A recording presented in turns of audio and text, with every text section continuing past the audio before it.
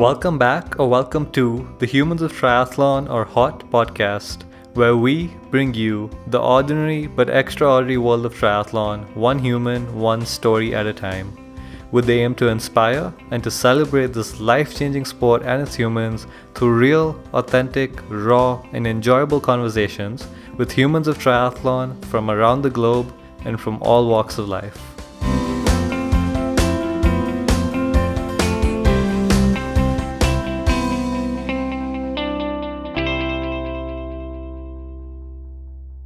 Hello, humans of triathlon. This is Swapnil Chauhan here, speaking from Melbourne, Australia, joined by my two co-hosts, Sheila Trelevin from Grimsby, Ontario, Canada, and Carlos, aka Charles, from London, UK. And before we get into this week's conversation with our guest, we have some news. Guess what? We have got our first ever podcast sponsor. Yay! That's right. Pretty exciting. We've been doing this show for 10 or 11 months now, and I don't think we've had like even a single ad of any kind so far because that's just not what the show is about for us. And it still isn't. But our friend Triathlon Taryn has just come out with this amazing triathlon training series, which we wanted to support and get the word out about. So they've come on board as sponsors. So the series is basically an online series of videos and audio files from some of our favorite pro triathletes. There's Lucy Charles, 2 times Kona runner-up and swim course record holder, along with her husband Reese Barkley for the How to Swim videos. There's also Cameron Worth, the Kona bike course record holder, for How to Cycle videos. And if it wasn't enough, there's Sarah and Ben True on how to run. And guess what? Drum roll. We have Mirinda Carfrey, Tim O'Donnell, and their strength coach Erin Carson on triathlon strength training. So guys, this is the best of the best of the best, talking about what they know and do best. Yeah, and all of it has been condensed into these nice short little videos covering specific areas and topics. And I think whether you're a beginner or whether you've been doing the sport for a while, I think there's a little something for everyone in there. So for more information or to get the courses, you can visit humansoftriathlon.com/protri, so PROTRI. And if you use the code Humans of Triathlon, you can get 20% off. Honestly, I believe the prices that the courses are at, I mean, it's a complete steal to just be able to get an insight into the way these pros think about their sport and the way they do things. So, and yeah, we've had quite a few people ask about how they can support the show and support Humans of Triathlon. Well, this would definitely be one way to do so. So make sure to check out humansoftriathlon.com/protri and coupon code Humans of Triathlon for 20% off. All right, now let's get into this week's episode. It's gonna be a good one. All right, guys, I want to tell you 3 things about today's hot podcast guest. Firstly, she's a warrior. So 10 years ago, she was hit by a car, was breaking her leg femur, right knee, ankle, a lot of bones, and even getting a blood clot in her brain. And this included the classic movie scene, where the doctor said, "You will never be able to go back to sports again," right?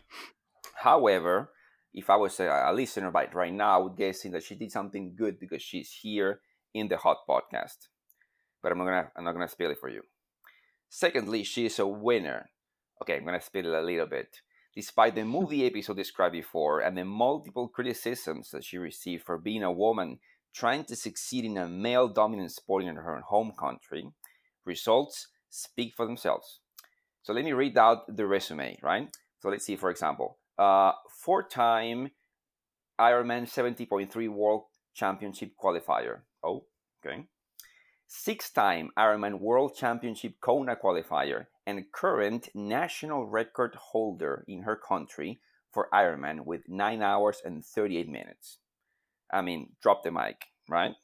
And third, she's from one of my favorite places in the world. It's a unique place, country, city, island, all in one. A unique multicultural place with amazing food. You have all this chili crab, this nasi lemak, this freshly baked prata. Okay, I'm getting hungry, folks. Sorry. You have these tall skyscrapers. And by the way, it is illegal to consume chewing gum. A bit strange, but hey, it's a free world. It's a place that I had the blessing to visit on every odd year this decade.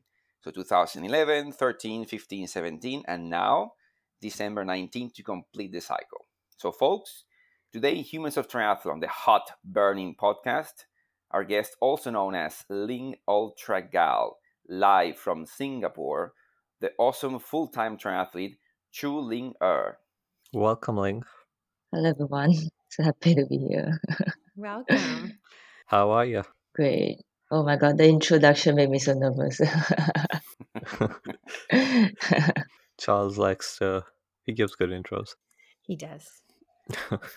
No need to be nervous either, because, Nah, it was great. It was great. you're awesome. Yeah. Yeah, Singapore, out of I haven't visited too many countries, but out of the few that I have visited, for some reason, I don't know what it was about it, but it's definitely one of the countries I love as well.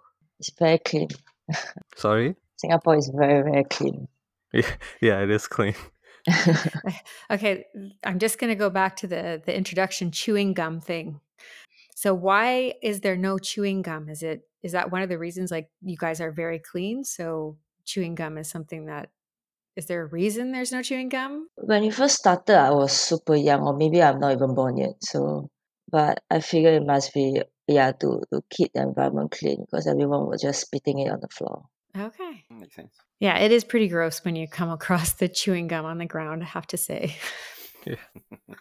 So, Ling, you started off your season with a win this year at Colombo 70.3 just a couple of months ago. Was that your first race of the season? Yes, it is. How was the race? I mean, obviously you won it, but like, did you go into that thinking that you were gonna win?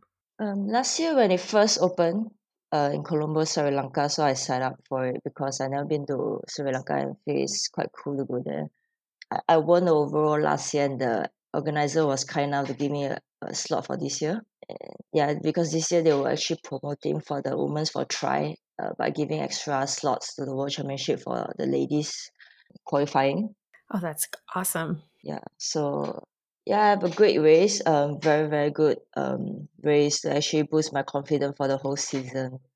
So actually, it's the first time for the last 2 or 3 years that I came off the bike thinking I might lost the race in Asia race. So but I actually ran very well, and I got the overall, like, on the last 1 km. So that would have made for quite an exciting race, I would imagine then. Yeah, it is. So I have to make up 6 minutes for the 19 km for almost 19 km run. So are you a chaser then? Do you like to chase, or do you like to lead when you're racing? Good question. I don't know, but I feel very stressed when I got chased after also most of the races. But I'm quite lucky. My husband is always on the course, and the run course is so much easier for him to give me splits. Mm-hmm. And let you know, like, how close you are, how close somebody else is to you. Is he able to tell you that as well? Yeah, he's really good at doing all that. He was a racer himself last time. Okay, does he do triathlons? Mostly cycling, but he did one half. So you guys train together? Because he holds a full-time job, so a regular office job, so he only trains on the weekend. Okay. Yeah, it's quite hard for them to wake up pretty early on the weekdays, train, and go for 8 hours of working. Yeah, that makes for a long day for sure. So, like, take us back, like, growing up in Singapore, what was it? What was your introduction to sport like? And yeah, like, when and how did you begin sport? So I'm a runner in high school, so in secondary school. Back then, no parents will actually let their kids in Singapore to be very serious in sports. So it's usually like once a week I'll do it after school. But when I went to poly and I got injured running, and I picked up swimming from a very good friend. And then the multi-sport just started in Singapore. That was when I started joining swim run events when I recovered from my run injury. And at the finishing line, I actually met a lot of multi-sports endurance athletes who actually travel overseas for Ironman and half Ironman.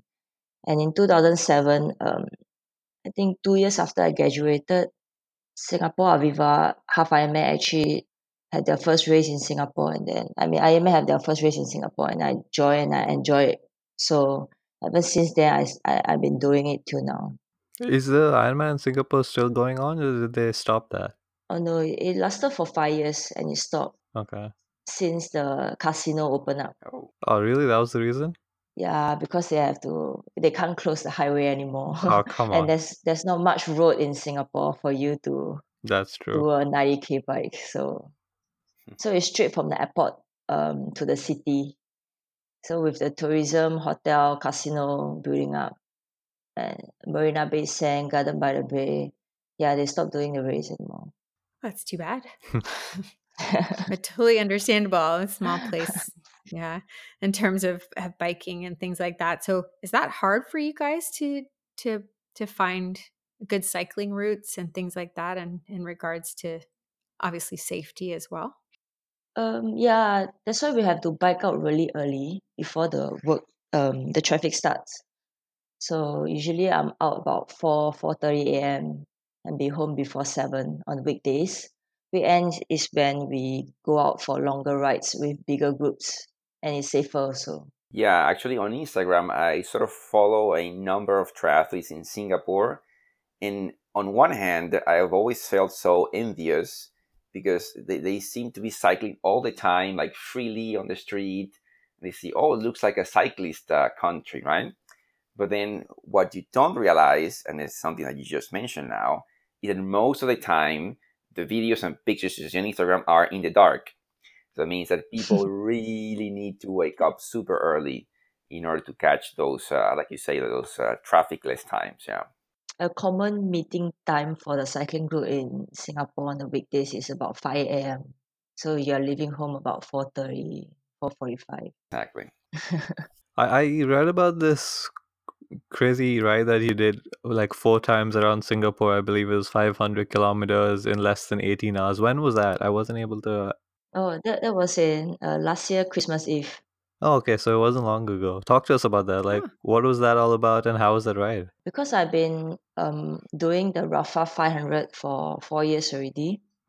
Yes. Yeah, so there was one time when I was doing it, I'm thinking, why don't I just do it at one shot? Yeah, on the start of because it start on the Christmas Eve midnight, and you can finish the 500 all the way to New Year Eve. Yeah. So yeah, then I told my husband, why don't I just with my friend, they meet me at different points when I do this ride in Singapore, and then I'll just finish 500 at one time. Since it's off season, I got not much stuff to do. Mm-hmm. Then he's like, since you're doing it, why don't do it for charity? So the idea actually came in pretty late after Kona, so this year. So we won't be able to do any fundraising, but we can create awareness for them. So we went ahead with the idea. Yeah. That's really cool. That's an interesting time to do the ride. Is there a reason why you chose there, or why it's Christmas Eve through New Year's? Or I think the reason behind Rafa and Strava doing this challenge is to make sure people are still constantly training in the winter. okay, Yeah, encourage people, I mean. get on your bike, put down your eggnog and rum, get on your bike. So yeah, just talk to like, how was that ride? So why did you choose to do it under 18 hours? Was there a reason you chose that specific time? I want to do it average at 30 km per hour. Okay. And then we were thinking like probably every 70, 80K I have a stop. So we add up the stop time. So we think that 18 hours is a good time. I mean, riding and resting time. So How's the experience? Because I believe there's a video out on it by Red Bull or someone, and I saw that you were in a ton of pain. And like, how was that experience like? the longest I did before that was 250. So the first 250 and to 300K actually is not so bad. Actually I'm quite surprised how my body hold up until the last 2 laps, about the last 70K. Yeah, everywhere is so sore. Actually, from 300 km onwards, because it's the first time I'm so long on TT bike. So my forearm, which the area where it's resting on the aero pad, was having a lot of trouble. I got a lot of abrasions, and it was bruising. And then but I just want to be aero and finish it fast. So I was shifting around, probably just putting it under my wrist and just ignore the pain and think about getting to a place, getting to 500. Were you able to complete it? Yeah, I did finish in 17 and a half hours. Awesome. So how do you compartmentalize the pain? So you be in a lot of pain that way, but you're able to still focus and keep going. So do you have like a strategy to try to move past the pain, or what do you do to keep going through that kind of adversity? Like you're talking about your arms on the pads. I know what that feels like, but Well, having to break both my legs, right? Took 8 months of my life because I was basically on a wheelchair and a walker and then a crutches. After that, I always feel that nothing is worse than breaking both legs. Nothing can be worse than breaking both legs. So, so this is nothing. The kind of pain that I'm dealing with right now during the 500. And then I think of the kids that I'm raising awareness for, the Smile Asia. And then I think of the people that's been helping me along the way, my husband, my family, who's been so supportive. And my friends, they all really took their time down at different timing to actually come down and ride with me during the 500K. I really got nothing to complain, and I got all the best support, all the best gears, everything working.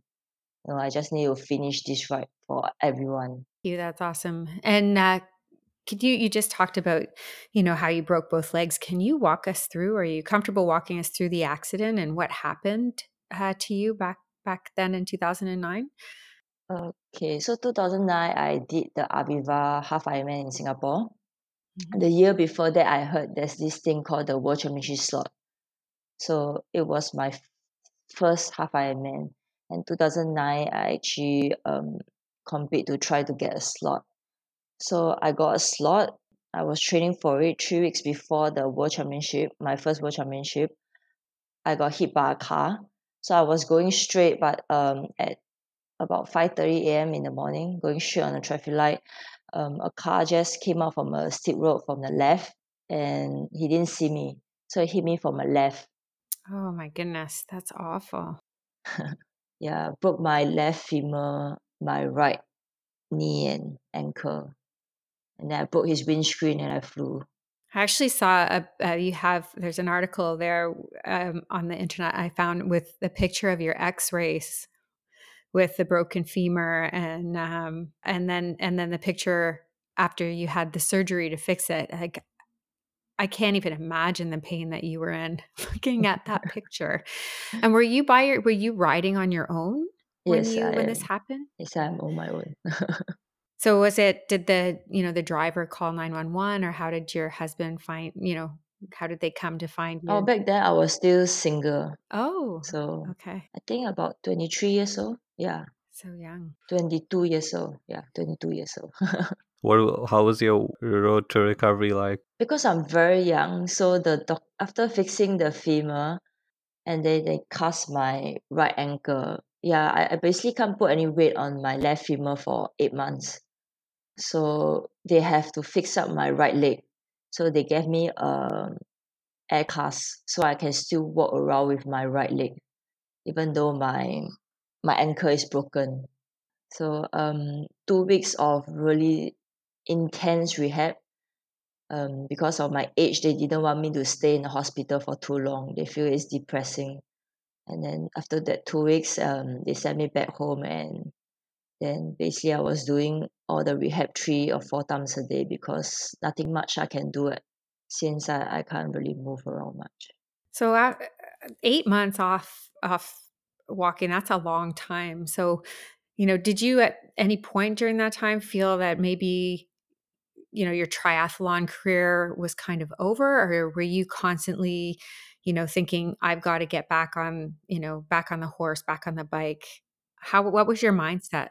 Yeah, back then I wasn't serious about triathlon. It's more of a hobby. Okay. Yeah, so I was thinking of what I want to do because I was actually working already, and then I just left my job because of the World Championship, Yes. and then thinking of changing a career going back to study. Yeah, so when I started swimming once the wound all dry up, like probably 2 months after the surgery. I swam almost every day till I'm able to walk. So I bet that really improved your swimming. Yeah, it did. Yeah. And I got to know a group of endurance swimmer, which quite interesting is they got me to sign up for a swimathon where I got to swim from this small island in Malaysia back to the main island. It's about 6.5 km swim. Oh, That's a Yeah, then I realized that the race day is actually like a week for my big review from the doctor, whether can I still walk, can I get off the crutches or not. So did you go to the race? Yeah, I did. So the doctor cleared me a week before the race, and I went there. I remember I have to limp the whole beach up to the finishing line oh to finish the race. Yeah, but you did it. but it's a good experience. Yeah. So my swim actually really improved a lot during that 6 months of swimming. So how did you ease back into triathlon? Because you said it was more of a hobby at that point. Yes, so after doing the swim and finishing it, and I got the feeling back at the finishing line, immediately when I came back Singapore, I signed up for a half Ironman without thinking about how am I going to train. I didn't even have a bike yet. I haven't even start walking properly. And the race is in 4 months' time in Philippines. Wow. Yeah, but I'm so excited. So like after finishing a race, I said, I think I can do this. So then you got a bike. You must have. Did you have someone help you get back in terms of a plan on how to run or get going again? Because I've been a runner since I'm young. So I was like thinking, I have a lot of plans already in my head. Like how am I going to start? Since right now I'm starting like a fresh piece of paper again. Yeah, so I got a bike. I got a bike and I got faster because I managed to get a better bike than the when I had the accident. Cycling was so much easier because it's no impact. And I was lucky back then when I came back, I get to know this group, Small Asia Cycling Group. So my friend will actually come and pick me up and then bring me to the meeting point, and then I'll do a ride with them. And then they were very nice, they heard about my accident, and then they really took really good care of me during all the weekend rides. And weekdays I was just training alone in a trainer at home. It was the running part that is really tricky because I was still able to only jog up to 8 to 10K just 4 months after the accident, and that was a week before the race. Wow. So how did the race go? So my plan was to swim really hard, bike really hard, and just hope for the best for the run. Probably I'll just have to walk to the finishing line. I just wanted to finish a half Ironman Mhm. to have the finish line feeling back again. And that day, it was really hot, about 40 degrees in Philippines. Oh god. So I swam really hard, bike really hard, and I was actually the first in my age group to get off the bike. And during the run, I was just focusing, putting one leg in front of another, focusing my form because I'm still relying a lot on my right side. And I didn't realize that all the other ladies in my age group were actually walking already. But I'm so focused on having my small little jog, putting one feet in another, in front of another. When I went to the finish line, they told me that I actually won my age group. Whoa, Yeah. that's awesome. That was when I really believed that you never give up until you cross the finishing line because you really don't know what will happen. Yeah. That's incredible. Like to have those kind of injuries and not be like really doing weight on your legs for 8 months and then to go win your age group at a 70.3 Ironman. That's incredible. Just speak. Her first one too. Yeah, I know. But you're Yeah. right. You don't know what's happening out there on the course. So you really should never give up. I like that message. Yeah. And when was that time that because obviously you came out of the accident and then you do this sort of leap of faith to sign up for this race in only 4 months, but before it was just a hobby, right? Mm. So I guess my question is, when did you decide, right, that it was going to be a full-time thing, that this is going to be your new career? Was it something that you decided when you took that leap of faith to do this half Ironman in Philippines, or was right after it when you won your age group, or was something afterwards? It was probably 2 or 3 years after that. I think 2000, end of 2013. Okay, so this was more like a, let's just have a, it was more like to try to get at this race, maybe this Philippines race is more about getting out of that sort of accident sort of a state, and maybe prove to yourself, no, and everyone that nothing is impossible, pretty much. Yes. And I still feel it's deep inside of me, it's a unfinished business that I didn't get to do the World Champs 70.3. Well, now you've done the world champs many times. Exactly. So is there, going back to Charles's question, was there something specific in you that said, "Hey, you know what? I think I can make a career of triathlon and just be a triathlete and train and not have to worry about another job"? Was there someone that coaxed you there? Was it people coming to you with sponsors? What was it that gave you the confidence to move forward just to do triathlon as your career? After finishing my World Championship in half Ironman, I actually made a plan to do my first full Ironman. So I actually signed up for Korea Ironman in 2011.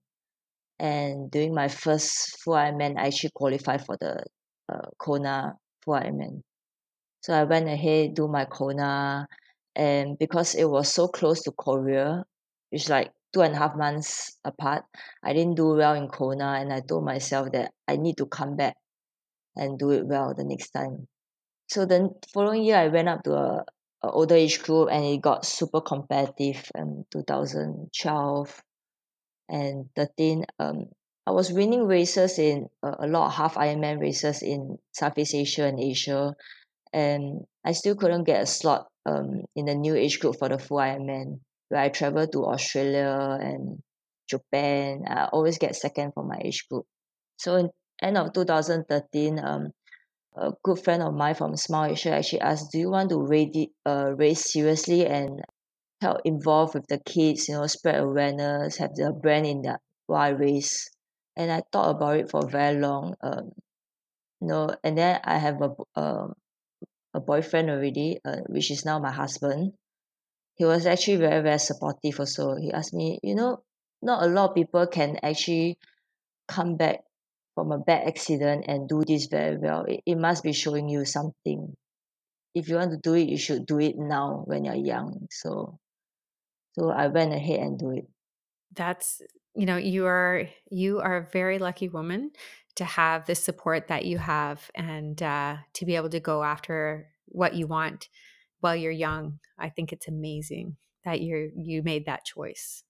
So you mentioned in your bio that you've received a lot of criticism because you're a woman in a man sport in your particular country. So what does that look like, that criticism, and how do you fight through it, and how did you overcome the naysayers? Yeah. So when I first announced that I'm training this full time, which is not common in a lot of Asia countries, especially Singapore, we doesn't have any full time endurance athlete. People were like saying, "It's not right, you're supposed to get a job, do this as a hobby, and then have a standard life." Mm. And then when I win races and all that, people will comment, "Oh, it's because she's training full time. That's why she can do well." I just feel very negative. It's like, as an athlete, and you know that you really have to spend a lot of time, and every session you have to put your heart and soul in order to achieve what you want to achieve. And it's not easy, to be waking up 4 a.m. every day. If you give any one of them to try it, probably last them for 2 weeks, and then they'll just give up. So to constantly doing this weeks after weeks after weeks, and then keep doing, it's a lot going in. So they really don't understand, and it's very angry. But one of my really good training friends, she actually told me that you actually don't need to be bothered about all this, because at the end of the day, even if you are not good, or even if you are just a regular athlete, but if your family and the people that you love are the one that actually encouraging you and supporting you, you should be happy, because all you need to bother is people that you love, what they are feeling. What other people think doesn't shouldn't be bothering me. So I thinking, yeah, my family and my husband was very supportive, and that's all I need. Yeah. So I don't need to really bother, can I do this? Will I be good? Just follow your heart, since you have all the support. Hmm. Love that. Yeah, I mean, you can't stop doing what you love and what makes you happy just because of what some other people may think or say, right? Yeah, at the end of the day, those people, they don't mean anything to you. It's just words. Yeah. Yeah. So over the years, but have you seen that perspective change in the country? I mean, you meet really positive people, also very encouraging people, and then you try to hang around with training partners who are really good, positive.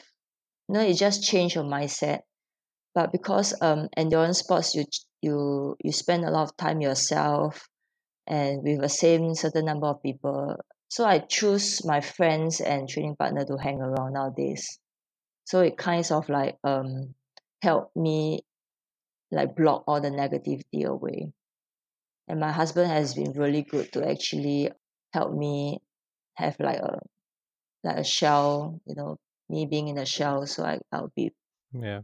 able to train and not thinking so much most of the time.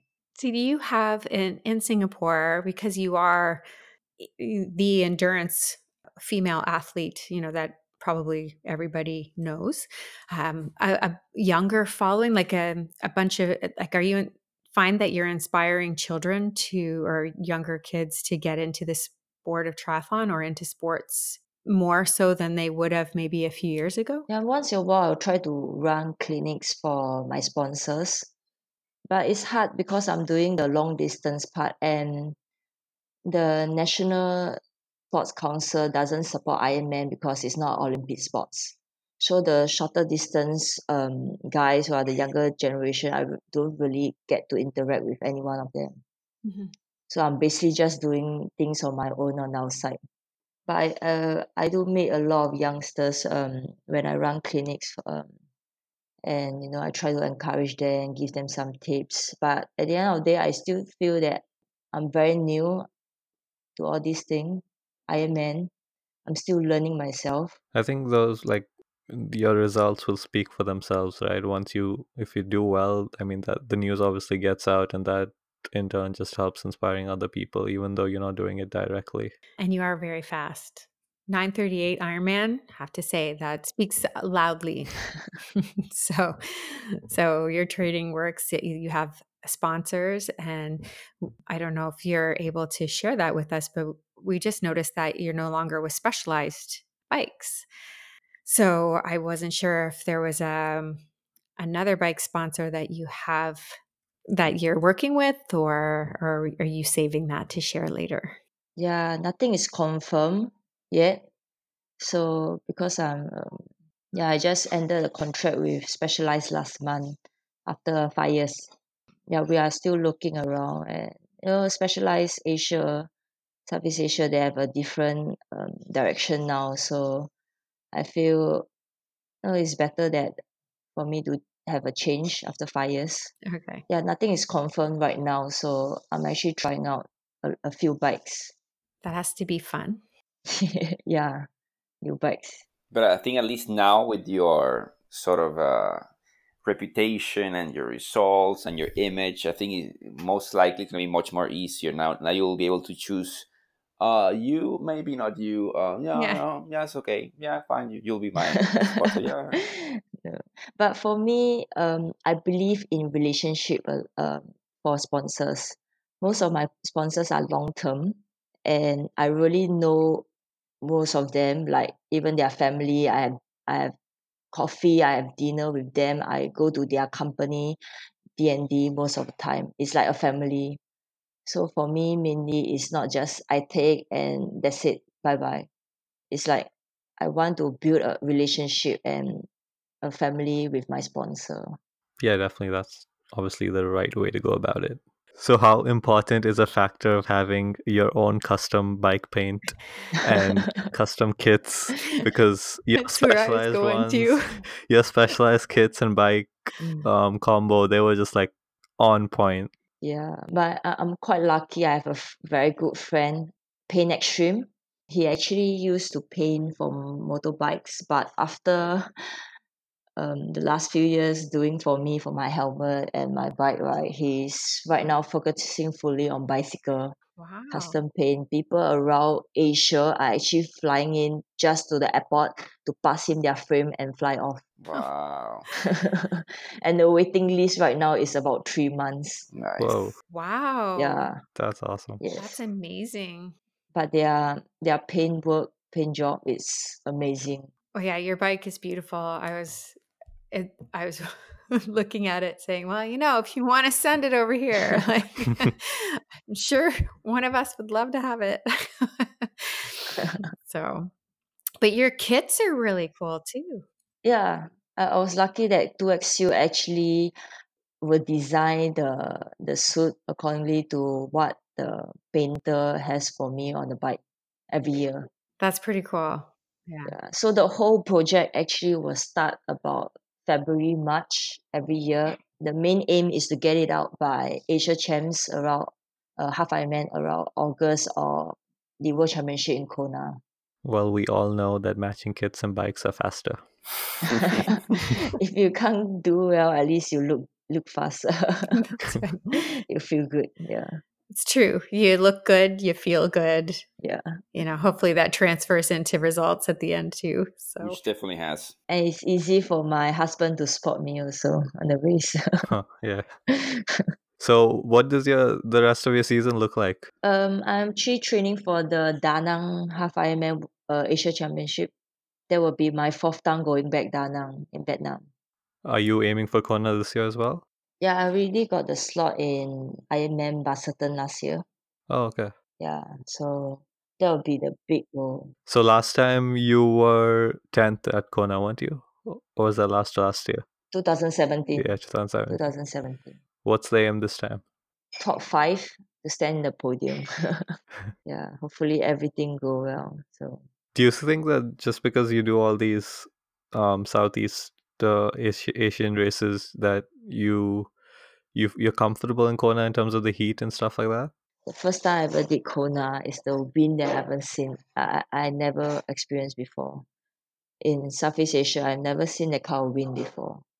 So a lot of the first timer from Singapore or probably neighborhood countries, when they go there, I always tell them that really, really be careful of the wind. Go there earlier, go out there to Harvey and try out the 11 a.m., 10 a.m. wind coming from the Pacific Ocean, because that's the one that really killed me. So it's hard to get that kind of condition in Southeast Asia. So usually I'll go there a month earlier to Kona to actually train and get used to the wind. Yeah, you've been there a few times now, so I'm sure you are aware of the conditions and know how to tackle them. There's so much factor to look at. Every year, yeah, I've been trying to perfect it slowly and slowly. I've been improving the timing over there every year. So hopefully this year will be a better, more successful one. I've heard that.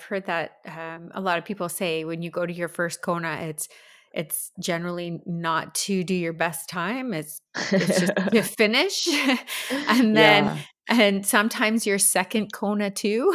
But then after that, you get used to what to expect, and you kind of know what to do, and you can tweak things. Do you find your nutrition and things like that you've had to change, or like? Was it more than just the wind, or were there some other things that really kind of hit you on that Kona race? Yeah, the recent Asia races is all rolling start for the swim. So it's just hard to suddenly jump back into mass swim start again. Especially swimming is not my strongest. I get really, really nervous on the swim start on the race day, Kona.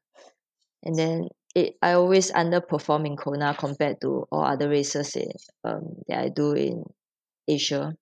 I just need to be able to have a breakthrough for Kona swim and probably get in the front pack where I go on my strongest leg on the bike. Because I've been chasing a lot the past few years on the bike, somehow use up a lot of my legs, and during the second half of the run, I usually blew up a little bit. Mhm. Yeah, struggling to come back. Mm. So do you have a strategy that you would share with us in terms of how you think, how you're going to improve that swim? Yeah, I've been joining a master swim class in Singapore twice a week. They are pure swimmers, and they are really comfortable having like 7, 8 people in one lane, Mhm. which something I'm not comfortable because most of the time I'm swimming alone. I got the whole lane to myself and just finishing my coach program. But this having to go for 2 sessions a week is really helping me to cope with all the tension in the pool. Swimming with people just beside you and in front of you, behind of you, and trying to keep up. Yeah. So I hope by October I'll be so ready for Kona. Yeah, I bet you will. Swimming with a pack of swimmers is always a good way to get ready for the beating that you get when you get into the swim start at a race. So I'm looking forward to watching you at Kona. I also have a question, Ling, regarding your choice to do long distance in general. No, I think you usually see all these pros that they start doing Olympics, and slowly they start as they grow older. Somehow they transition into longer distances. But you started from scratch. Let's just do a half Ironman after my accident. Boom, and after that it was just I think from what I've seen is all these world championship qualifiers for 70.3 and Kona year after year. So what made you made that choice of going long distance rather? Like I said before the accident, it was just a hobby, and I didn't really thought of doing it very long. So I thought just do a few half the world championship and that's it. But after coming back, the accident, I do very well. Opportunity opens, and I feel endurance is what I want to target after the accident, because I don't feel that I have speed for the first 2 or 3 years coming back because of the injuries, and still trying to perfect the way I run and walk from the accident.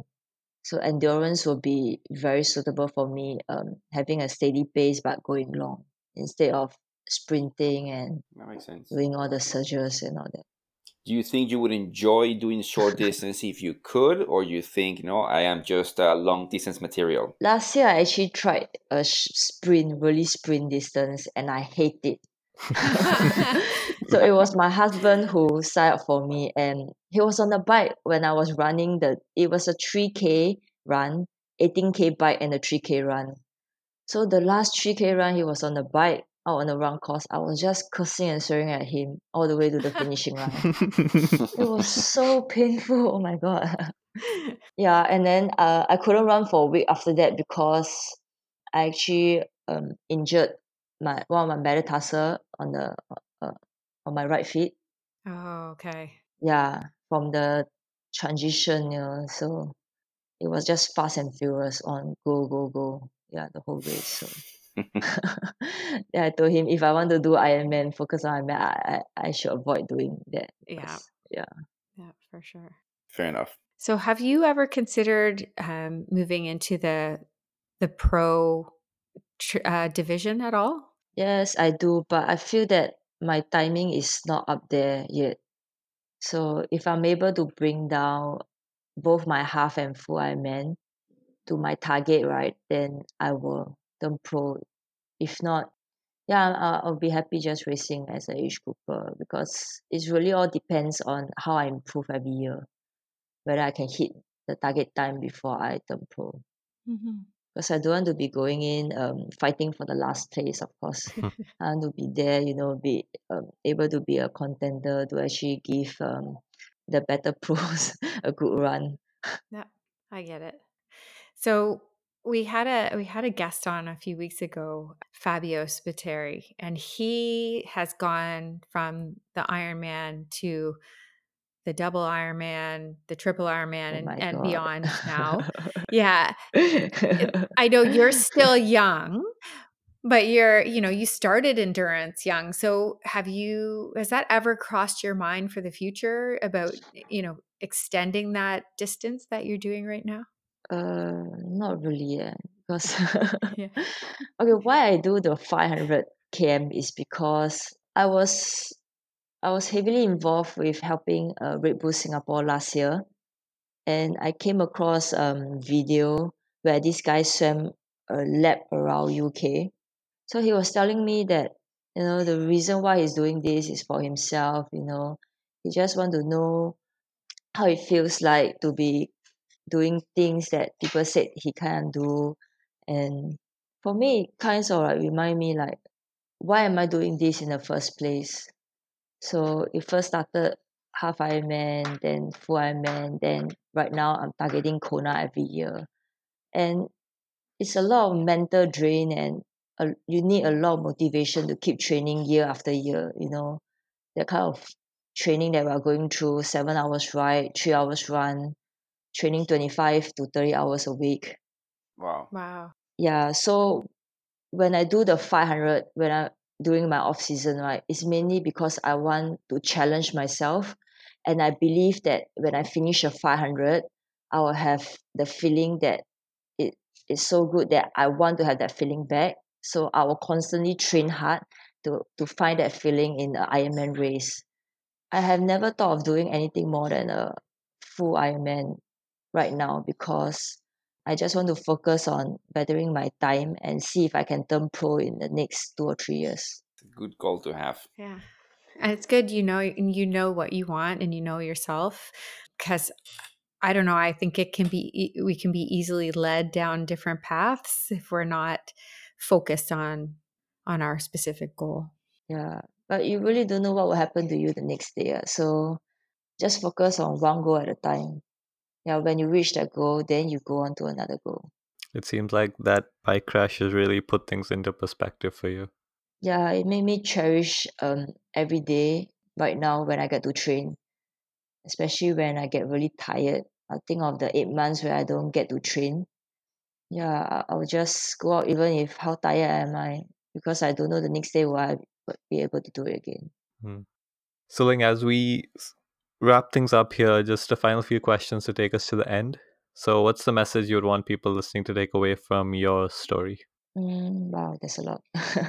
But today I will just want to tell people to don't be too bothered by what other people think about you. Like I say, as long as the people that you love, support you and totally agrees with what you do, just put your heart in and follow what you think is true. Okay, and are there any people or brands you'd like to give a shout out to? Yes, Smile Asia. I've been a sports ambassador for 6 years already, and I really want to thank King for helping me all these years. Allowing me to represent their brand, allowing me to go to their missions during my off season, and involved with a lot of their events, activities in Southeast Asia. The kids actually during the missions, I learned so much, I see so much. The kids actually encourage me a lot of my training session, a lot during my races. Why am I doing this? Why am I suffering? A lot of the pain that I'm going through is nothing near to what the kids are going through. And also 2XU, Newton, Singapore distributors, Key Power International, they've been with me for almost like 6 or 7 years or so. Really very supportive. And Red Bull Singapore for helping me doing my 500K, featuring it on video and showing people what actually am I doing as an endurance athlete, which is not very common in Southeast Asia. Yeah, my family and my husband really very supportive, and I'm really grateful and fortunate to have them. And every day when I'm training, I just think of them and think how fortunate am I. So I will not take all this for granted. Awesome. Okay, and before we ask our last question, tell everyone listening where they can follow you online. Yes, my Instagram account at Ling Ultra Girl, or my Facebook page Chulinger. So these are two main platform that can actually follow me. There's any question, you can just pop us a message. I'll reply as soon as possible. Great. Okay, and our last question is, why do you try? Doing one sport, it's too normal already. So to feel challenged, I prefer perfecting the three of it. Awesome. All right, Ling, thank you so much for coming on the show. Yeah, thank you for having me. Yeah, thanks. It's been a pleasure. Thanks for listening, everyone. Thanks for being a part of this Humans of Triathlon community. Hope you're enjoying the show and the other content. Make sure to join us again next week here on the Hot Podcast, where we'll bring you another amazing guest and story from this ordinary but extraordinary world of triathlon. Until then, everyone, keep trying.